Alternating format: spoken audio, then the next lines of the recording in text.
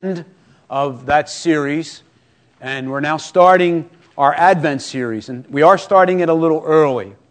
A lot of times when we do an Advent series, it's about 5 weeks long, but because we have a children's Christmas service and things like that, we don't always get a chance to do the whole series. But this year I wanted to make sure we got a chance to do the whole series. So we're starting this week, even though it isn't officially Advent, we're starting our Advent series this week, okay? And the Advent series is entitled Advent, Then and Now. Advent, Then and Now. And the first thing I wanted to ask, and I got young people here too, when we say Advent, what comes to mind? What does that mean for you when we think about Advent, as we think about the church? Yeah, what does Advent mean? Christmas, okay? Certainly it means Christmas. It's that sense that Christmas is coming soon, right? Yeah, and have any of you ever had an Advent calendar that you used to do as a family or anything like that? How many of you? Yeah? So what is Advent all about? Why do we do Advent? What do you think? What's going on with Advent? Anybody? It's the idea of someone coming. It's a sort of looking back at the promises. I have a definition. We can put it up there, and you guys are filling out your outline. This is the first thing you can fill out. Advent is Latin for the Greek word parousia, which means coming or arrival, usually of some noble person or king into the city. So Advent, as we have practiced it over the years traditionally, is about us looking back at all the promises in the Old Testament that talk about that coming king, the coming Messiah, Jesus. And what we want to do this year is not only do we want to look back, because the early church also used to celebrate looking ahead to the second Advent, the Advent of this Jesus coming back again. And so this series called Then and Now means we're going to look back, but we're also going to look ahead. We're going to look at prophecies about how the Jesus came, but we're also going to look at how He's going to come back, and we're going to learn that in new ways. And so the series itself is going to have 5 weeks, and each week we're going to be looking at something like this. Who is coming? That's this week. When is He coming? How is He coming? Where is He coming? And finally, why is He coming? So we're going to be looking at that over the next 6 weeks, because we have 1 week where we have the children's program. Okay? So here's my question that I want some feedback from. What are some words or phrases that you would use to describe Jesus? What are some words or phrases, adults too, that you would use to describe Jesus? Yes?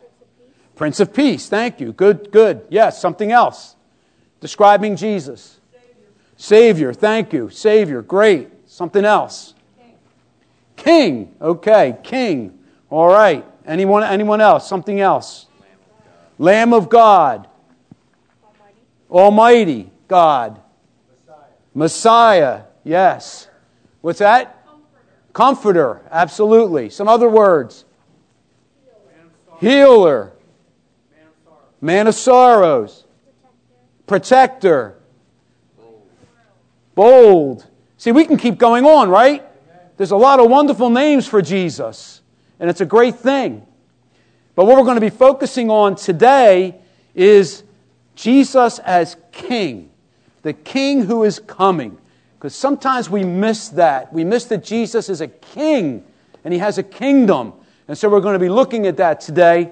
And the way I'm going to start it off is by reading Psalm 2. I'm going to read this out. You can look as it's on the overhead. Why do the nations conspire and peoples plot in vain?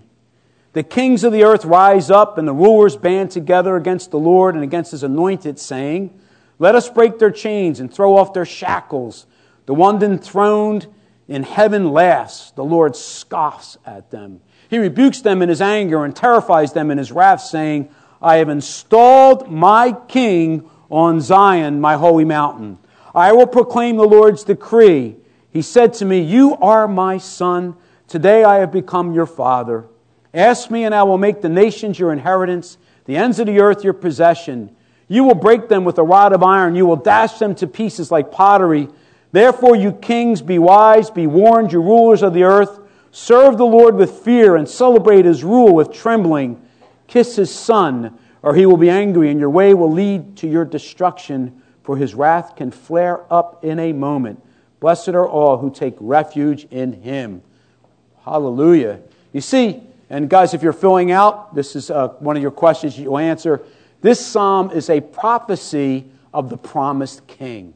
It's a prophecy of both David as the promised king, but it goes further. Prophecy goes further. This is a prophecy of the coming Messiah who will rule the nations. This Psalm 2 is the most frequently quoted psalm in the New Testament. It's quoted in Acts 13, in Hebrews 1, and Hebrews 5, and even the apostles and disciples, when they're being persecuted, pray Psalm 2 in Acts 4, verses 23 to 25. So this is a prophetic psalm about the coming King, Jesus. Amen? Now, when you read that, it doesn't sound like the little baby that we sort of have an idea of, right? There's something really powerful about this King who is coming. And sometimes we get a bit too nostalgic about Christmas and lose some of what's going on. But to make it even clearer, let me go back to something that's very familiar to us. Isaiah 9, verses 6 and 7.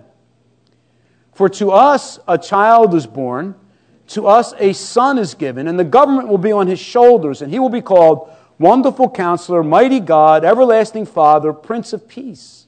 Of the greatness of his government and peace there will be no end. Listen to this.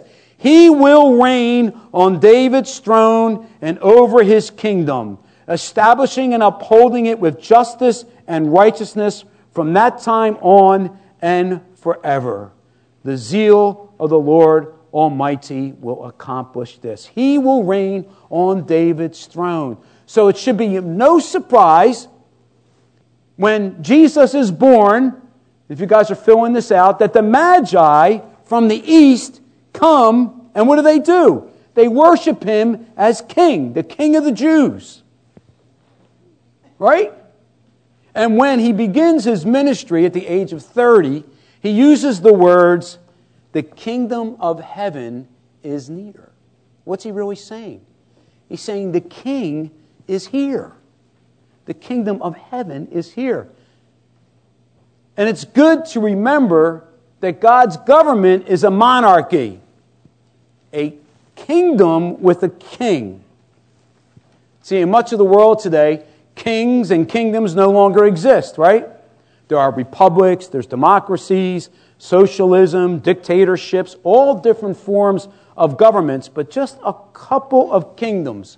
Interestingly enough, we minister where? In Eswatini. It's one of the last remaining monarchies in the world. The king in Eswatini is a complete monarch. He has absolute power. But the days of the reigning monarchs and kings with absolute power are over because power corrupts, and in corruption people are oppressed. And so there's been rebellion against that. And so what we have is we have different forms of government. But with God's kingdom, there is absolute power, uncorrupted, and used for the good of his people. That's radically different, right? This is the king who is coming. Listen to Jesus' words on this subject in Matthew 20, verses 24 to 28. This is right after the disciples, James and John, come to him and basically say, hey, listen, Jesus, when you get to be king, when you become king and you're on your throne, we want to be on your right and your left. We're just asking you this now before anybody else asks you this, right? And so here's what we read. Here's the response. When the other 10 heard about this, they were indignant with the two brothers. Jesus called them together and said, you know that the rulers of the Gentiles lord it over them, and their high officials exercise authority over them. Not so with you. Instead, whoever wants to become great among you must be your servant. What? And whoever wants to be first must be your slave. Come on now. Just as the Son of Man did not come to be served, but to serve. Are you answering that? And to give his life as a ransom for many. This is what's called God's upside down kingdom. It's completely the opposite of what we would consider normal, isn't it? A king coming to serve rather than be served. And more radically, to give his life as a ransom. And to bring the point home here, Jesus fulfills a prophecy of Zechariah 9, verses 9 and 10, on what we call Palm Sunday. Okay? So remember now, he's come to serve, not be served. This is a much different king. What's really going on here? The people in Israel, they're expecting a king who's going to destroy the Roman Empire, and they're going to have their own empire, and they're going to rule all the nations. And now here comes this King Jesus, and he's talking about serving rather than being served. He's talking about giving his life as a ransom, and they're like shaken up. They don't even know what's going on, right? It's completely upside down. And Jesus, on Palm Sunday, sort of brings it all together in a very powerful way as it fulfills the prophecy of Zechariah. I'm going to read Matthew 21, 1 to 11. As they approached Jerusalem and came to Bethphage on the Mount of Olives, Jesus sent 2 disciples, saying to them, "Go to the village ahead of you, and at once you will find the donkey tied there with her colt by her. Untie them and bring them to me. If anyone says anything to you, say that the Lord needs them, and he will send them right away." This took place to fulfill what was spoken through the prophet. This is the prophet we're just talking about, Zechariah. "Say to daughter Zion, see your king comes to you, gentle and riding on a donkey, and on a colt, the foal of a donkey." The disciples went and did as Jesus had instructed them. They brought the donkey and the colt and placed their cloaks on them for Jesus to sit on. A very large crowd spread their cloaks on the road, while others cut branches from trees and spread them on the road. The crowds then went ahead of him, and those who followed shouted, "Hosanna to the Son of David! Blessed is he who comes in the name of the Lord! Hosanna in the highest heaven!" And when Jesus entered Jerusalem, the whole city was stirred and asked, "Who is this?" And the crowds answered, "This is Jesus, the prophet from Nazareth in Galilee." And let's just get a picture in our minds. If you could put that picture up of Jesus riding a donkey. So here's Jesus riding a donkey. Now, this doesn't look like a king, right? There's something going on here. See, Jesus chose to act out the fulfillment of the prophecy in Zechariah and to declare his kingship in the action of riding a donkey. See, verse 10 of Zechariah 9 says, "Behold, your king is coming to you. He is just and endowed with salvation, humble and mounted on a donkey, and he will speak peace to the nations, and his kingship will be from sea to sea and from the river to the ends of the earth." Now, the youth, if you're answering, this is one that you want to answer. By riding a donkey, Jesus declares his humble, gentle, saving, global kingship. In his first coming, he is a servant king. We got to get that. In his first coming, he is a servant king. That following Thursday, after that Sunday, what does he do? He actually models this by washing the disciples' feet. This is the King of heaven. This is the King of glory. And yet he gets down and he washes the disciples' feet because he wants to show them that he is a servant, that he is one. And then what happens? Judas betrays him that night, and he's taken. And the following day, he is crucified.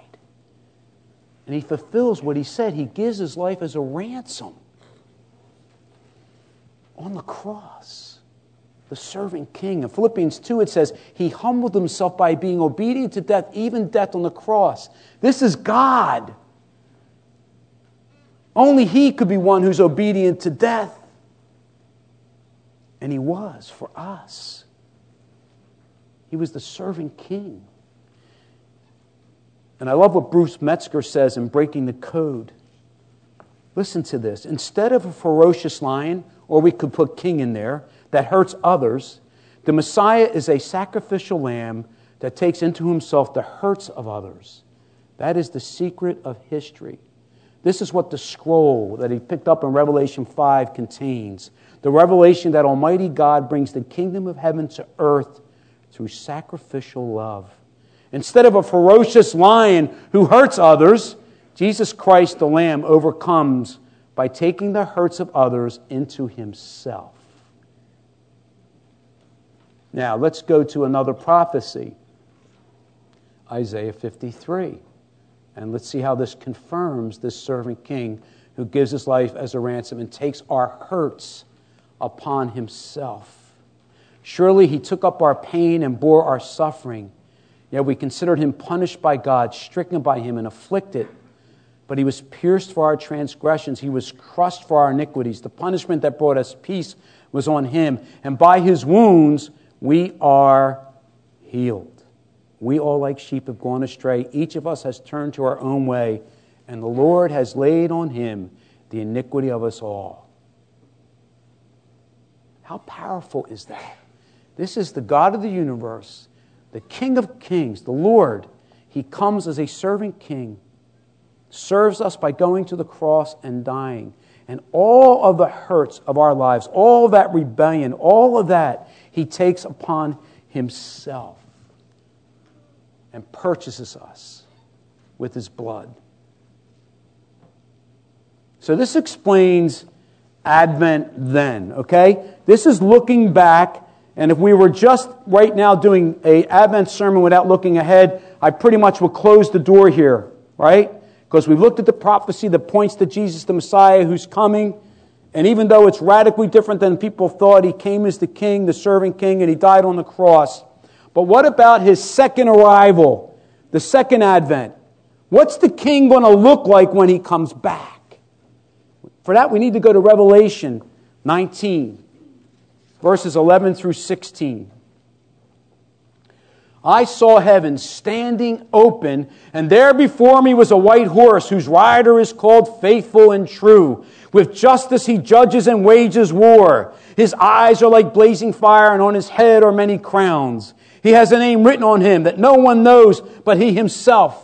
He is dressed in a robe, dipped in blood, and his name is the Word of God. The armies of heaven were following him, riding on white horses and dressed in fine linen, white and clean. Coming out of his mouth is a sharp sword with which to strike down the nations. He will rule them with an iron scepter. He treads the winepress of the fury of the wrath of God Almighty. And on his robe and on his thigh he has a name written, King of Kings and Lord of Lords. Wow. Now let's put a picture up, Sib, just to give a little idea of the difference. You go from a donkey to something like this. This is the second coming. Right? This is the king coming back again. Radically different. Completely opposite of the first. Jesus is coming as the conquering king. And what's fascinating about this battle to which Jesus is riding is that when you go through Revelation, it is actually never fought. Why is that? It's because it didn't need to be fought, because the final battle has already been won at the cross. Jesus Christ rides simply to finally implement the victory of the cross, where he destroyed the powers and the principalities. He already has the keys of death and Hades. So he comes to lock up the dragon, who is Satan, and the two beasts, the Antichrist and the false prophet. Now you guys we're not going to get into any more of that. And as a result, the stage is set for King Jesus to come as the judge. Okay? So we got to get there. We got to get there. This is it. The judge. Listen to what it says in Matthew 25, 31 through 34. When the Son of Man comes in his glory and all the angels with him, he will sit on his glorious throne. All the nations will be gathered before him, and he will separate the people one from another as a shepherd separates the sheep from the goats. He will put the sheep on his right hand and the goats on his left. Then the king will say to those on his right, Come, you who are blessed by my Father, take your inheritance, the kingdom prepared for you since the creation of the world. Wow. All right, show me the throne. I know people love the artwork I put up here, but let's put the throne up there. See this person up there? Each one of us is going to come before the king on his throne as judge. You see, there will be a judgment day. But it will not be the Terminator that we meet. Wait a second. It won't be the Terminator that we meet. It's going to be King Jesus. And He will separate the sheep from the goats. All those who have been purchased by the blood, whose names are written in the Lamb's book of life, who have repented of their rebellion and their sin and ungodly lifestyle, who are living lives compelled by the love of God, will take up their inheritance. Amen? This will be a day of great joy. How do you look at the day of judgment? For us who know Jesus, it is a day of great joy.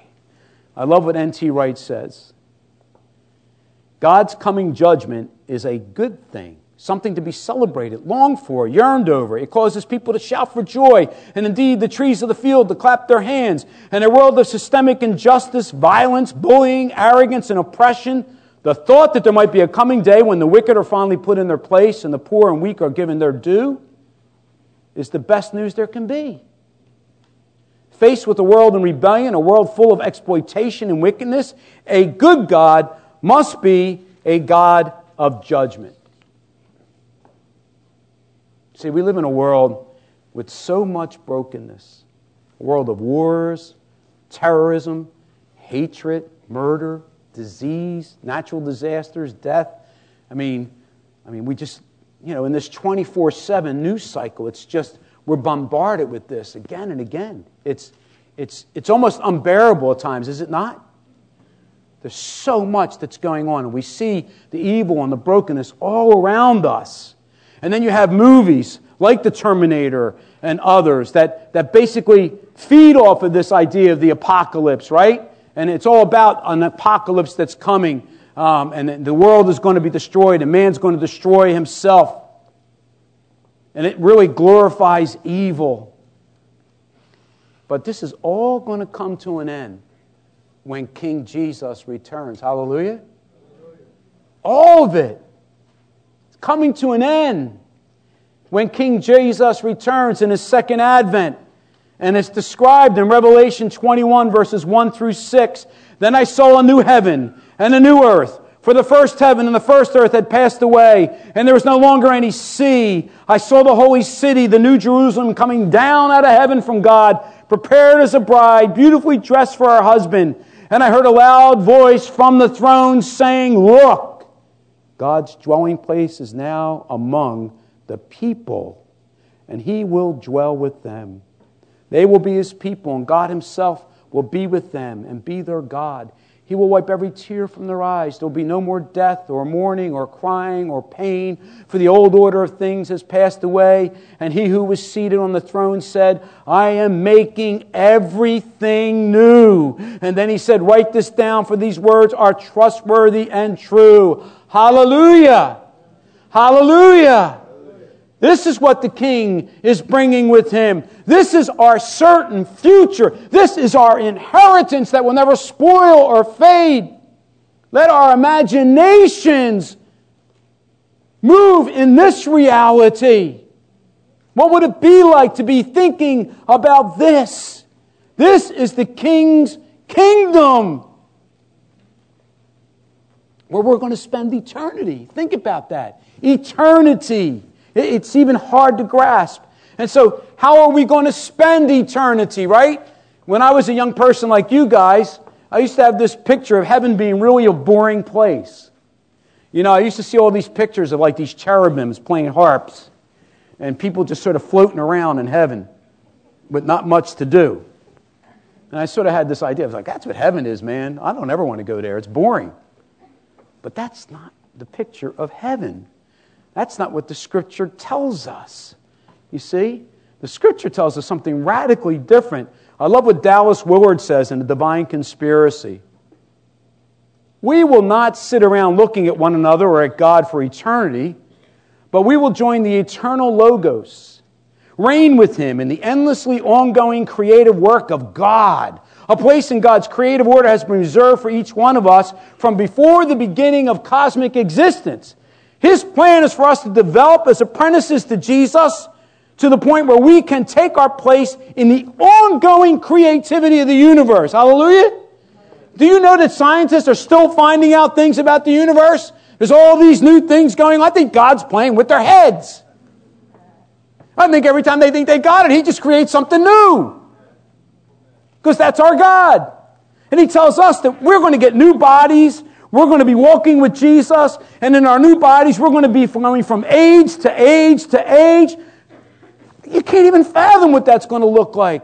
But we're going to be doing all kinds of amazing things. And God's creativity is not going to end. It's going to continue. That's what C.S. Lewis tries to point out in the Tales of Narnia. This is what it's all about. So when this king comes, he's bringing something amazing. A new heaven and a new earth. A new place. No more evil.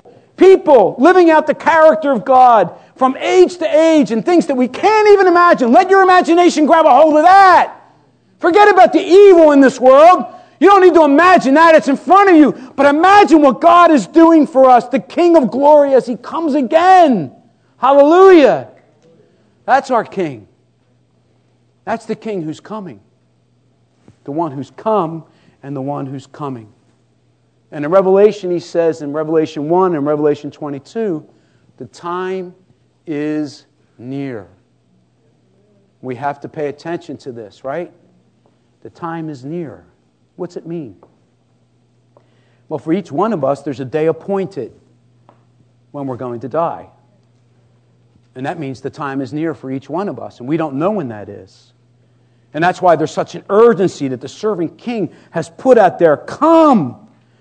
Psalm 2, he urges all the kings of the nations, come! He's urging us, come! At the end of Revelation, come! The Spirit says, come! All you who are thirsty, come! There is salvation for you. There's peace. There's the shalom that only God can give in your hearts because you know you're forgiven by God. You know that you're part of God's kingdom, that you're His child, that He actually does sit on the throne of your life and you can live out the character of heaven on earth. It's a wonderful thing. So I'm not only looking at the children here, but I'm also looking at the adults. The time is near, brothers and sisters. Are we compromising? Where's our walk with the Lord?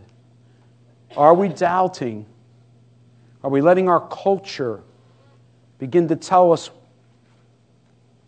what only the Scripture can tell us? How are we going to stand firm in our world today? I love what Romans 13 says. 13:10 through 14. You don't have this down. Love your neighbors as yourself. Love does no harm to a neighbor. Therefore, love is the fulfillment of the law. And do this understanding the present time. The hour has already come for you to wake up from your slumber, because our salvation is nearer now than when we first believed. Amen? The night is nearly over. The day is almost here. So let us put aside the deeds of darkness and put on the armor of light. Let's put on Christ. We have Christ. We can put Him on. Let us behave decently as in the daytime, not in carousing and drunkenness, not in sexual immorality or debauchery, not in dissension and jealousy. Rather, clothe yourselves with the Lord Jesus Christ and do not think about how to gratify the desires of the flesh. Amen? The hour is now. For us, how are we living? The way we live is basically telling us what we really believe. The fruit of God's love in our hearts are the things that He looks at on Judgment Day. Read again that Matthew passage on the sheep and the goats. The time is near, brothers and sisters. We have a wonderful King. The serving King has given us everything we need to know salvation and to know that when the King comes back again, we will have everything that He's promised us. All the things that have been made new, we will have. It will never spoil or fade or perish. Amen? This is who's coming. So we approach this table knowing that. See, because this table is basically, a microcosm of the sermon I just preached, right? What does this table tell us? This table says, look back. You see, you're people of memory. You understand the King has come. He was the serving King. He served us by pouring out His life as a ransom for us, that we may be reconciled, that we may know salvation, that we become children of God, that we have an inheritance in heaven, that even now we can experience forgiveness and the work of the Holy Spirit. And because of that, we can come even to this table, because this is a table of faith that we come to so we can be strengthened today. Amen? But this doesn't end there. This table also tells us that not only are we people of memory, but we're people of hope. Because the King is coming back again. And when He comes back again, He's coming as a conqueror. He's coming as the judge. But we don't fear that. We actually welcome that. Because when He comes back, He is going to bring us who believe because of what He's done as the serving King. He's going to bring us to a new heaven, a new earth, where everything is made new, when we will have a new purpose with glorified bodies. Hallelujah, let's go. Amen? So that's what this table is talking about today. It is wonderful. We have a wonderful King and a wonderful kingdom that we serve. And so this table is speaking to us today. Worship team, you can come up now if you want. But as we look at this, I do want to encourage you. Maybe today, that Romans 13 passage for you is one that has challenged your heart. How is it that you are walking in the light right now? And this is the moment where the King is speaking to you plainly. Look what I provided. You can come now. And you can bring all of what's going on in your life, the rebellion, the sins, the addictions, your unforgiveness, all the different things in your life. You can just bring them now and let them be covered by the blood of Christ, forgiven, no record of wrong kept, as far as the east is from the west. And you can come to this table and you can eat of this, and you will be strengthened and refreshed in your soul so that you can live out a revival. Hallelujah. And so this is a moment for you as you come to the table to do that. And I would pray that you would do that. So I'm going to ask you now to take a few moments in prayer. If you're someone here today and you don't have faith in this King Jesus, this is the moment for you to come. You're not here out of chance. You're here because the Spirit has called you. And if your heart is speaking to you and you've never come, this is a time to come to the Lord. And if you have any questions about that, please ask me afterward. But don't come to this meal unless you really are someone of faith.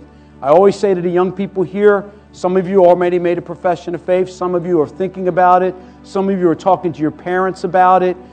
If you are, I encourage you to continue to talk to your parents about it. We'd love to be able to interview you and have you come up here and make a profession of faith so you can receive communion. But if you haven't made a confession yet, don't take the communion as it goes by, right? It's not for you yet, but pretty soon. Amen? Praise God. Why don't you take a moment now in prayer before the King.